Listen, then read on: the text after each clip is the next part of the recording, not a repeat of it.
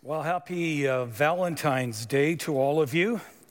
Even if you're not in love with someone, today is a good reminder of the words that we find in 1 John chapter 4, verse 11.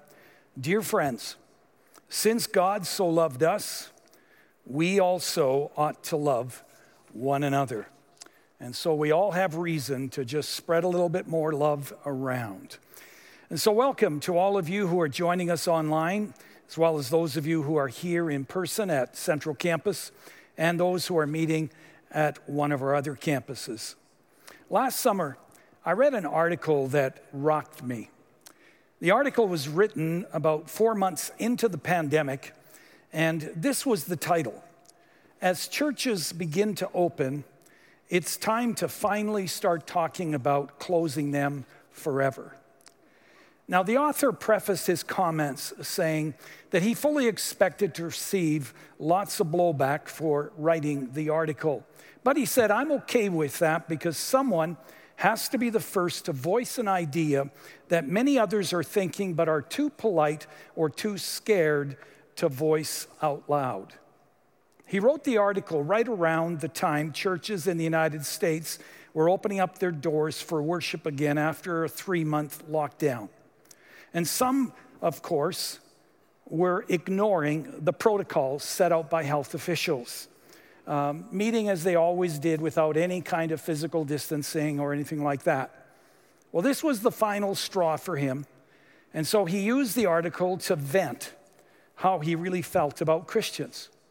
And among other things, he wrote, Christians are the enemy of progress, the enemy of science, the enemy of reason, the enemy of logic, the enemy of morality and decency.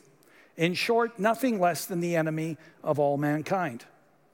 I mean, can anyone name anything good that Christians have done for this country? Even one thing? What benefit do they really bring to America? What purpose do they serve? I argue there is none. We need to be honest, both with them and ourselves, that in the America we are striving to build, they and their religion have no place, nor should they. He goes on to write that the only option he sees is to ban Christianity. He writes, I would actually like to ban all organized religion, but Christians are the worst. So Christianity in all of its forms must be banned. Those who refuse to renounce its bigoted, antiquated, and hateful doctrine must be made to face the consequences. So how are you all doing after hearing that? Now, I know this article is caustic. I also know it's extreme. And the author's not only a bigot himself and largely ignorant about the Christian faith and its contribution to our world, but I think he is right about one thing. A growing number of people in our society do not have a very high opinion of Christians and the church. Now, I doubt many of us are surprised by that, but an even greater concern for me is that a growing number of people who actually claim to be Christians are wondering, why is it necessary to be part of the church? And whether the organized church is needed at all. Which raises the question, does the church and its mission really matter? Well, I raise all those questions because the church is one of the key themes in the scripture passage that we are looking at today in our ongoing series in the Gospel of Matthew. So would you please stand with me and join me in reading our scripture lesson. When Jesus came to the region of Caesarea Philippi, he asked his disciples, who do people say the Son of Man is? They replied, some say John the Baptist, others say Elijah, and still others Jeremiah or one of the prophets. But what about you, he asked, who do you say I am? Simon Peter answered, you are the Messiah, the Son of the living God.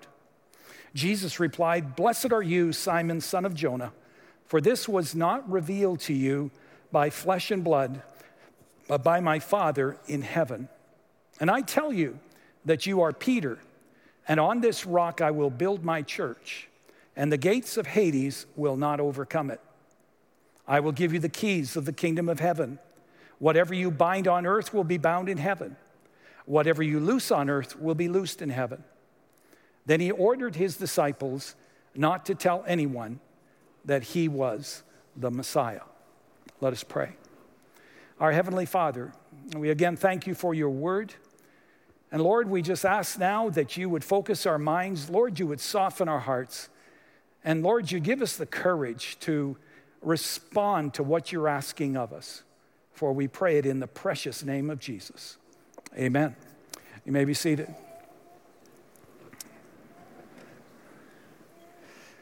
So the question before us is, why does the church matter? Well, the passage we just read gives us some answers to that particular question. First and most importantly, the church matters because she really matters to Jesus Christ. Our scripture text tells us in verse 13 that Jesus led his disciples to the northern part of Israel, to a place referred to in Jesus' day as Caesarea Philippi. It was about 25 miles north of the Sea of Galilee, and it was, and if you've been there, it still is, a really beautiful place. Herod the Great named the place Caesarea and built a temple of white marble to honor his boss, Caesar Augustus, and to provide a place where Caesar would be worshiped as the Roman god. Prior to this place was a place of Greek pagan worship, where people worshiped and offered sacrifices, including their children, to Pan, the Greek god of nature. Well, it was in this place of many gods that Jesus turned to his disciples and asked them, "Who do people say the Son of Man is?" And they replied, well, some say John the Baptist, others say Elijah, and still others Jeremiah or one of the prophets. But what about you, he asked. Who do you say I am? It's an incredible question, isn't it? I mean, I can imagine the momentary silence among the disciples as Jesus' question becomes really personal. The time had come for them to step up and to really convey to Christ what they believed about him. Well, right in front of the cliffs adorned with dead stone gods, right in front of the temple dedicated to worshiping Caesar Augustus, Peter, the boisterous, impetuous one, summons up his courage and he declares, "You are the Messiah, the Son of the living God." Peter's response is absolutely profound and it's completely true. In his answer, Peter sets Jesus apart from John the Baptist, from Elijah and the other prophets. He sets Jesus apart from all the other man-made gods that people worshiped. Jesus, declares Peter, you are more than a good guy. You are more than a great teacher or prophet. No, you are the Christ, the Son of the living God. So let me pause for a moment and ask you, if Jesus were to show up here personally or wherever it is you are and ask you, who do you say I am? What would you say to him? You see, how you answer that question will affect everything in your life. Depending on how you answer that question, it will change your priorities and your values and the way that you live your life and use your time. It will impact the way you spend your money. It's going to affect who you spend your time with. And it's also going to impact the way that you respond to pain and suffering. And yes, it's going to impact the way that you see the church and how seriously you engage in the community and the mission of the church. You see, the church was Jesus' idea. He said, I will build my church. Notice he said it was his church. He loves and cares deeply about his church. The Bible refers to the church as his bride, whom he loves so much that he died for her. So here's the thing. If you reject Jesus as Lord and God, well, then logically I can understand why you would also reject the church, or at least ignore the church. I can also understand you rejecting those churches that are unbiblical and not what Christ calls them to be. On the other hand, if Jesus is your Lord and Savior, then if you reject or ignore his church, you have an issue with him. You see, I believe this is why Jesus actually started out his discussion here in our scripture passage about the church by first asking the disciples and us today, who do you say that I am? Because you see, if we believe Jesus is the Christ, the Son of the living God, then being part of his church and being engaged in his mission is no longer optional for us. In the same way, Jesus said he would partner with Peter in building his church, so he wants to partner with us and everyone else who worships him as Lord and Savior in building his church. Now, after Simon voiced who Jesus is, Jesus turned to Simon and he told him who he is. Look at verse 18. And I tell you that you are Peter, or Petros, which means little stone. All right? And I tell you that you are Peter, and on this rock, now that's not little stone, the word that's used there in the original language is Petra. If you've ever been to Petra, it's all rock. So, on this rock, or Petra, which means large rock, I will build my church. Now, I point out the difference between the little stone and the large rock because some Bible scholars believe Jesus was saying here that he would build his church on Peter. But Jesus did not say to Peter, on you I will build my church. No, he says on this rock, in other words, on this Petra, this large rock, I will build my church, which really indicates that Jesus is saying he will build his church in partnership with everyone who confesses the truth of what just came out of Peter's mouth, which was that Jesus is the Messiah, the Son of the living God. And so if Jesus is our Lord and King, then in his kingdom, there is no room for solo or private Christianity. Hebrews 10:24 says this, and let us consider how we may spur one another on toward love and good deeds, toward God's agenda. Not giving up meeting together as some are in the habit of doing, but encouraging one another, and all the more as you see the day of the Lord approaching. To worship Jesus as Lord and King is to join your life with the spiritual family of Jesus Christ or the church, whether that's in person or through Zoom right now during this COVID period. And it's also to be passionate about fulfilling the mission of the church, however it is God leads you to. Thank you. God bless you.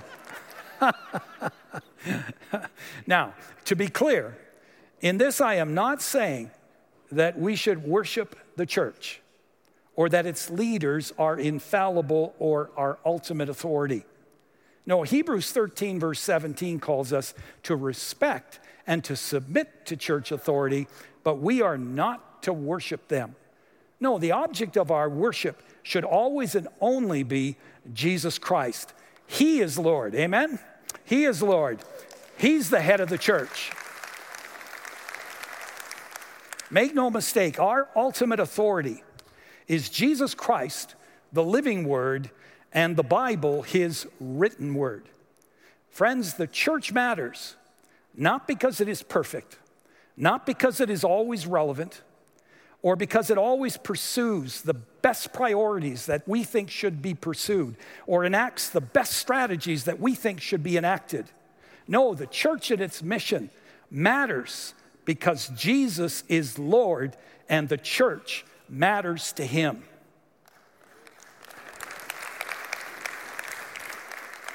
Now, secondly, the church also matters because it gives attention to eternal issues. If you read the next section of Scripture following the passage we just read, Jesus predicts his coming death. And he challenges his disciples to have an eternal perspective in life and to give their lives to things that will really matter in the end. In verse 26, Jesus says, "What good will it be for someone to gain the whole world and yet forfeit their soul? Or what can anyone give in exchange for their soul?" The church matters because, like Jesus, she regularly reminds people that this life is not all that there is, challenges us to pause and to think about what we're giving our life to and why. Jay Kessler, he summarizes the novel Watership Down, which tells a story of a group of wild rabbits whose home is destroyed by a bulldozer making room for a new subdivision of houses. One little rabbit among them is kind of like Moses. He's found the promised land called Watership Down, and he's going to lead the other wild rabbits to it. Well, when our little rabbits arrive, they go through this hole in the fence and they come upon a group of rabbits that all look really quite happy and content. They are bigger and their hair is longer. They never seem to work or forage for food. And so the little rabbits, they move in and they begin to talk with the other rabbits about how life works in this new place. And so tell me, says little Moses, what do you eat? Oh, they say, we eat pellets. If you come out of your hole, you'll find a little dish, and in that dish are pellets. It's a marvelous life, really. You can't beat it. Well, it doesn't take very long for the wild rabbits to get the hang of this new way of living.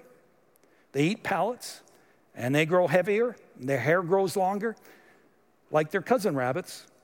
And yes, this is a marvelous way to live. One day, little Moses, he notices that the biggest, fattest rabbit is gone. And he asks, hey, where did old Fuzzy go? And the others respond, well, we really don't know. Every once in a while, one of us disappears, but we don't ask any questions. We don't like to talk about it. They're just gone. Well, little Moses doesn't like it one bit, and he decides to investigate. And to make a long story short, he discovers that old Fuzzy is now in some farmer's rabbit stew. And he's just sick to his stomach. And so he goes to the other rabbits and he says, don't you understand what happens when a rabbit disappears? And they say, we don't like to think about it. And we'd appreciate if you'd stop talking about it. This life is great. Leave us alone. And Kessler goes on to say, we live in a society that lives something like that. Many people live each day like they're going to live forever. They stake their life's efforts on power, fame, position, money, possessions, but they do not give much thought to God. They eat their pellets, as it were. They buy their golf clubs, their ski boots, their vacations, their homes, their cars, their cottages. And they don't want to think about the fact that one day they're going to die and they're going to leave it all behind. And what's going to matter to them then is not what they had, what they achieved, or how well they lived. What's going to matter then is where they stand with God. And the sad fact is, you see, there are no voices in our culture challenging us to think about and address the eternal questions of life. And that is why the church matters, because in our society, She's the only voice that reminds us that this life is not all that there is. A voice that reminds us to number our days and to face the eternal questions of life head on. The psalmist says in Psalm 39:4, "Show me, O Lord, my life's end and the number of my days. Let me know how fleeting is my life." The psalmist prays, "Lord, give me a reality check once in a while. Remind me that one day my days are going to run out. Give me a heart of wisdom, Lord." And that's why I'm so glad that Christ established the church, to remind me that there is a spiritual, eternal dimension that is every bit as real as the earthly, physical dimension, that I'm a special creation of God, even as you're a special creation of God, wired up not only with physical bodies, but eternal souls. I'm glad the church challenges me regularly from the scriptures to ask myself, what am I staking my life on? What am I giving my life to that's going to matter in the end to me and also to God? I'm so glad the Church of Jesus Christ shows me how I can enter into a real relationship with God, how I can be forgiven and set free from sin, from the hurts and the regrets of my past, and how I can live in victory and know true peace in the present, regardless of my circumstances. I'm so glad the church reminds me regularly of Jesus' words here in verse 26, "What good will it be for someone to gain the whole world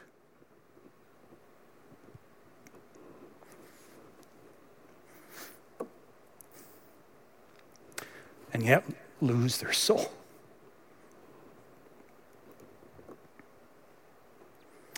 That's why the church and its mission really matters. It deals with the eternal things of life, including the life-saving, life-altering gospel of Jesus Christ. And then thirdly, the church matters because it is the community that Christ chose to bring his kingdom to earth.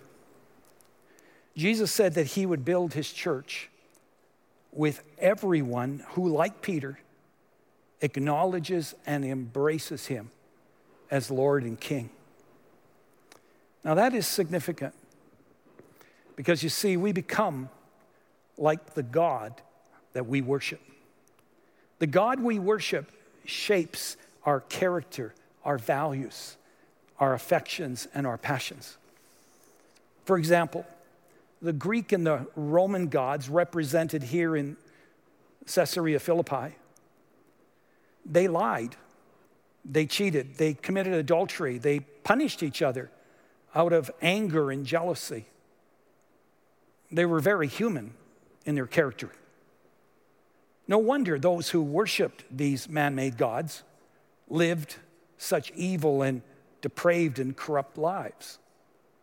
On the other hand, our God loves his creation so much that he left the glory of heaven, became one with us, and died for us. Our God forgives and he extends grace even when it's not deserved. Our God is a loving, good, generous, and kind God who is never vengeful.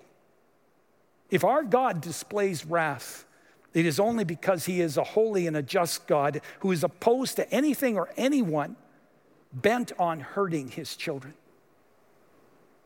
And so it should not surprise us that when we worship our Lord, when we will increasingly reflect who he is in our lives. We're going to be honest. We're more honest in a world of dishonesty. We're going to be forgiving in a world of unforgiveness. We're going to be more gracious in a world of anger and resentment. We're going to be more peaceful in a world of conflict and more generous in a world of greed. Now, granted, there have been people and there have been churches down through history who have misrepresented Christ through personal moral failure or in the abuses they carried out in the name of Christ, like the Crusades and the Inquisition, for example. The reality is Christians and churches will always disappoint us in some way because the church is made up of fallible human beings, no different, by the way, than the rest of humanity. Hypocrisy doesn't just exist in the church. We're all hypocrites on this planet in one way or another. But let me say this to you, as you mourn the failure of Christians that you look up to, please don't lose sight of this. Even though Christians and churches and church leaders have misrepresented Christ and really are without excuse for their moral failures or whatever, that does not mean that who Jesus is and what he taught, his death and resurrection, and his vision and his ideals for the church is any less true or real. It does not mean the church that Christ established and continues to build today is no longer relevant or necessary. Down through history, God has always raised up people to bring correction where it was needed and to bring people back to himself and to the truth. Historians tell us that wherever Christianity was lived out authentically the way that Christ intended the church to be, peace and goodwill and justice reigned.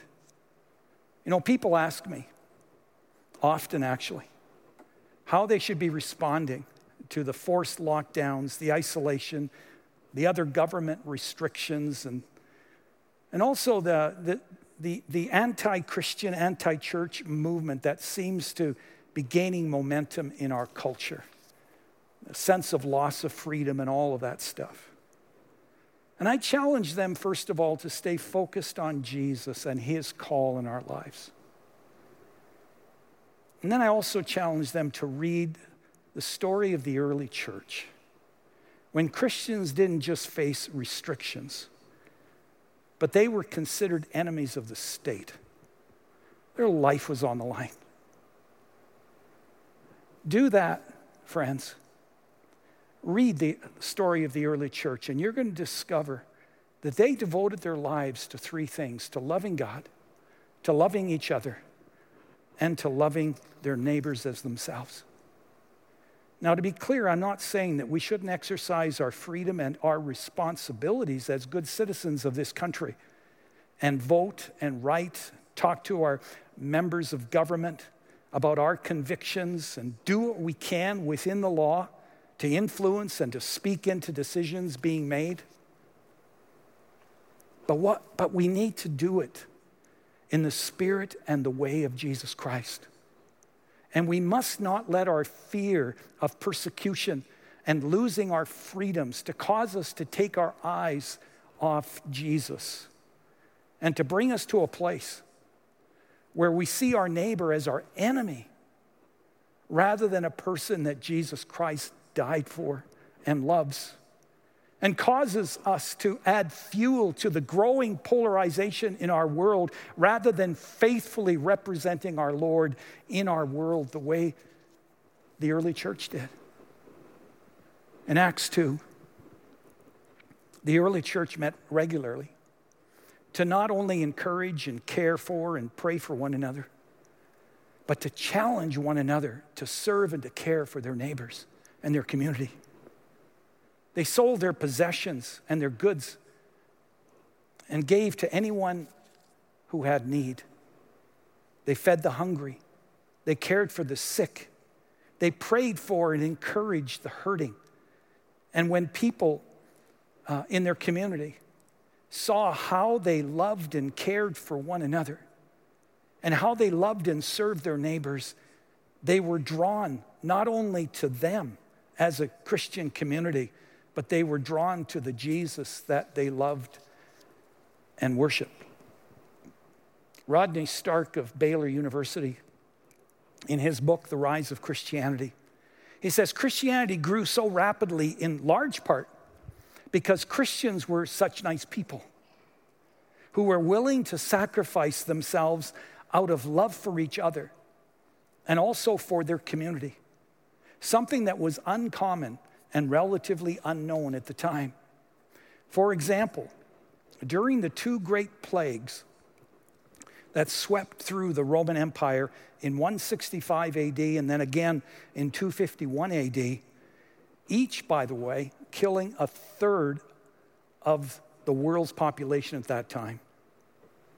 That's just a tad more than what's happened with COVID. So just imagine the enormity of what was happening then. What was happening was that the people of that day would literally take the sick and throw them in the gutter to die. It was the Christians who risked their lives to take them into their homes and to nurse them at the risk of getting the disease themselves. Historian Will Durant says Christians were known as people who helped the widows, the orphans, the sick, the prisoners, the victims of natural catastrophes. It was Christians who cherished life as sacred and would go out into the woods to save babies who were deformed or abandoned by their parents. And they took them in and they raised them. Christians established schools and orphanages everywhere, including the remotest jungles, teaching most of the people in third world countries to read and to write. Jesus' concern for the sick motivated his followers to not only pray for the sick, but to provide treatment and health care for the sick. Medical centers and hospitals were established all over the world, almost entirely by Christians. This had virtually not existed before the church age, at least not the kind that provided quality health care. Even today, prior to COVID pandemic, thousands of Christian physicians and dentists and healthcare workers, some from our own church, donated weeks, months, even years of time to give medical aid to countries that desperately needed it. It is the church that has been at the forefront in providing help and care for those ensnared in addictions, the disadvantaged, the marginalized, the hurting, and to provide justice for those caught in human trafficking. And you see, the reason the church has and is at the forefront in so many of these areas, including the fragile lives of the unborn, is because unlike our present culture, the unique and distinct Christian truth held by Jesus Christ and his church is that regardless of their situation in life, people matter to God. That every person has dignity, is valuable, and needs to be treated like a child of the King.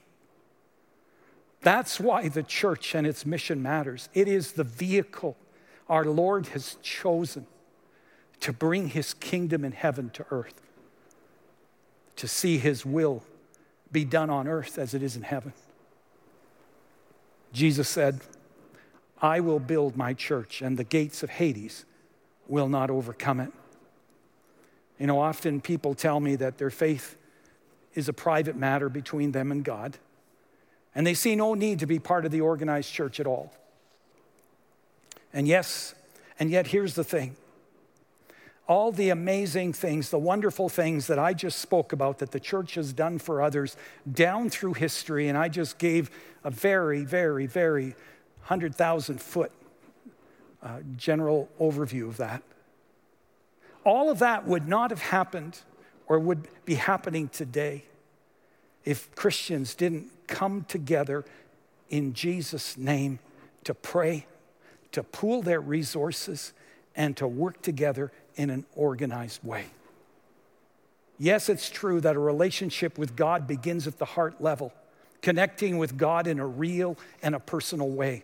But if your friendship with God is genuine, and you begin to know him and his heart of love, not only for you, but also for others, you won't be content to keep this to yourself. You won't be able to keep it to yourself or to close the door of your life to the needs of those around you.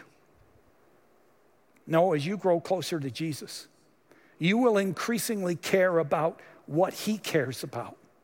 And you will see the importance of joining together with other Christ followers to accomplish the mission that he's called us to. You see, a private faith or a private religion doesn't do that. Even though the majority of Canadians are not part of the organized church and often point out all that's wrong with the organized church, the fact that Canadians on average give less than 2% of their income to any charitable cause tells me that most of those who have a private faith are sitting on their hands. They're closing their eyes and their blinds to the festering needs of humanity around them. And that's why I'll take Christ-centered, organized religion over unorganized, wispy, self-absorbed, private spirituality any day of the week.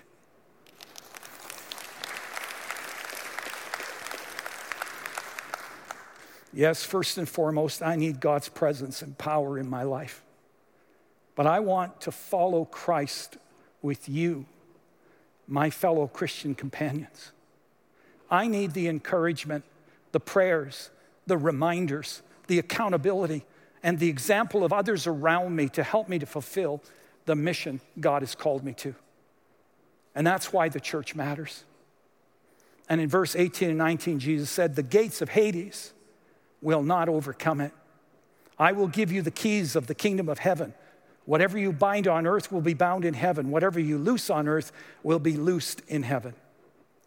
You know, gates, if you think about it, they're really not offensive weapons.